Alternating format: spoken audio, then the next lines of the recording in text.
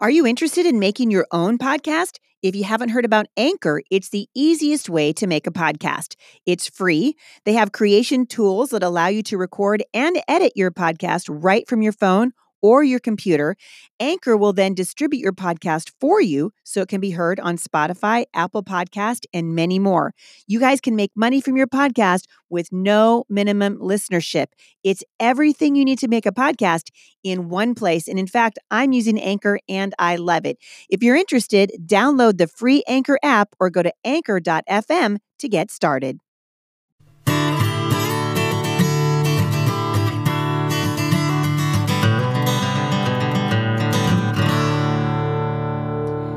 So yesterday we were talking about the scene where Jesus was speaking at the Feast of Tabernacles, and we picked it up in John 7, where it said, "On the last and greatest day of the feast, Jesus stood and said in a loud voice, 'If a man is thirsty, let him come to me and drink.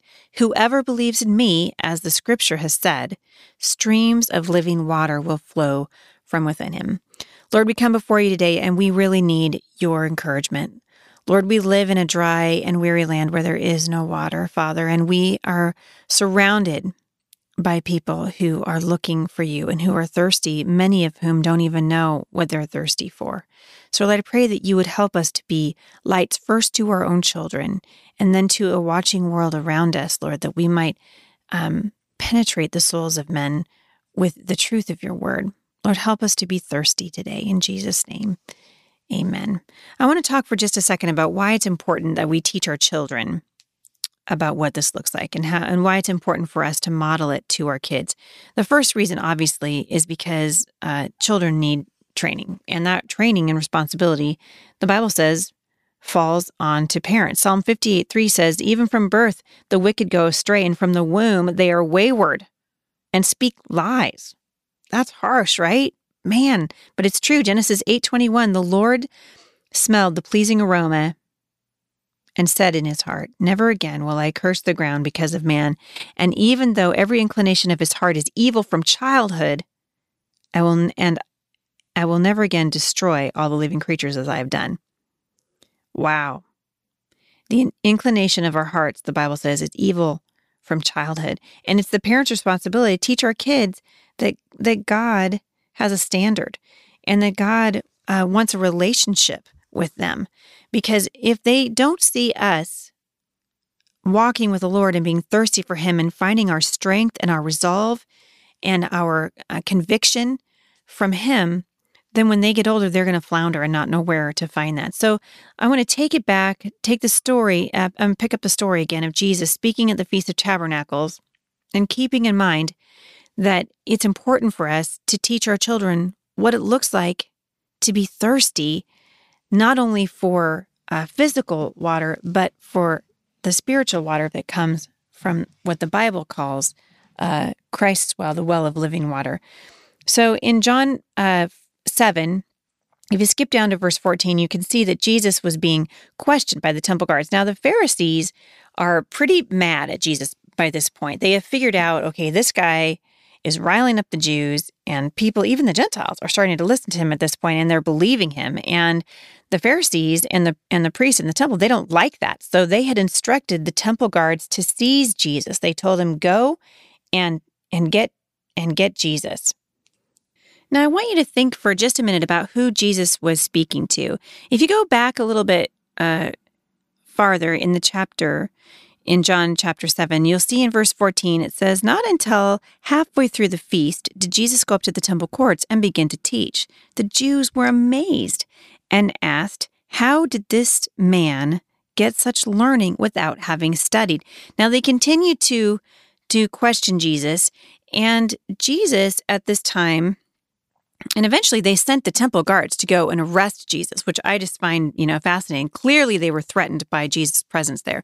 And Jesus finally said, I love that he says in a loud voice on the last and the greatest day of the feast, after he's been questioned and now people are around him, he's drawn quite a crowd to him. He says, "If a man is thirsty, let him come to me and drink." Can you imagine Jesus saying that in a loud voice? He's saying to people who didn't believe, "If you're thirsty, come to me and drink." They knew exactly what he meant. Jesus was speaking to his enemies. He was speaking to his enemies. He was surrounded by people who later would actually physically kill him, and Jesus knew this. Now, if you skip ahead to verse 43, now remember I told you that the Pharisees had instructed the temple guards to go and arrest Jesus, and in verse 43,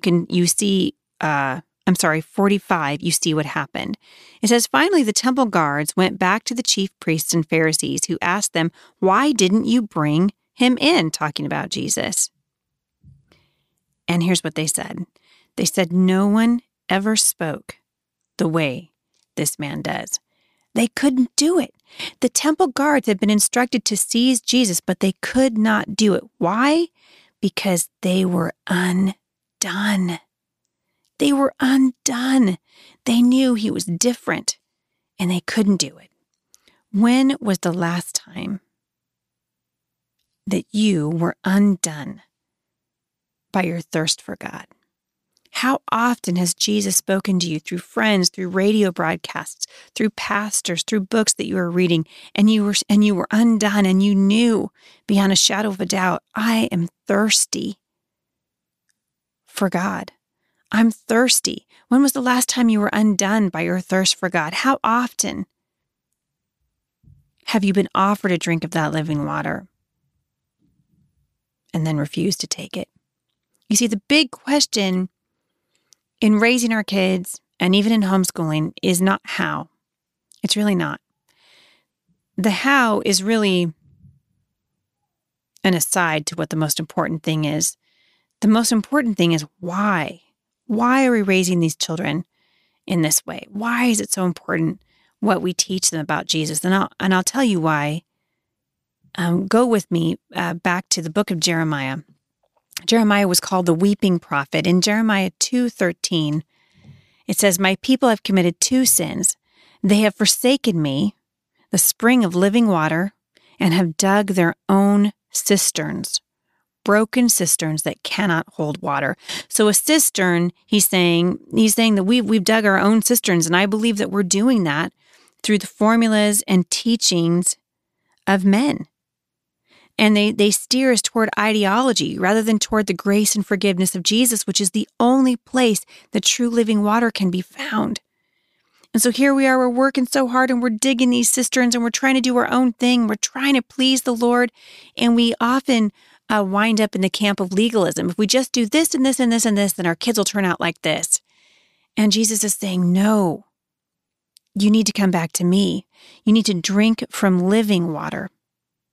In John 6:35, Jesus declared, I am the bread of life. Whoever comes to me will never go hungry, and whoever believes in me will never be thirsty. You see, everything that Jesus said and did was aimed at the thirsty souls of people, that we might thirst for God and be satisfied through Jesus. And yet, how often are we trying to find our satisfaction in other places and not from the Lord? How often have we shown our children that we're looking for our answer or for solace, or we're trying to anesthetize ourselves from the difficulties of this world through things that are never going to satisfy? We do it all the time. The Bible says that our souls will never be satisfied apart from Christ, and our children are no different. Just like we were born to drink from living water, that is going to the Word of God every day and asking the Lord to help us start anew, our kids need that same living water in their lives. So busy moms, as you go about your day to day and as you think about your responsibility as a mom, be thinking about how you can show your children what it looks like to hunger and thirst for living water. Are you thirsty? Are you really thirsty? If you're not, come back and we'll continue talking about what it looks like to be thirsty. Join me then. For more encouragement, visit me online at thebusymom.com.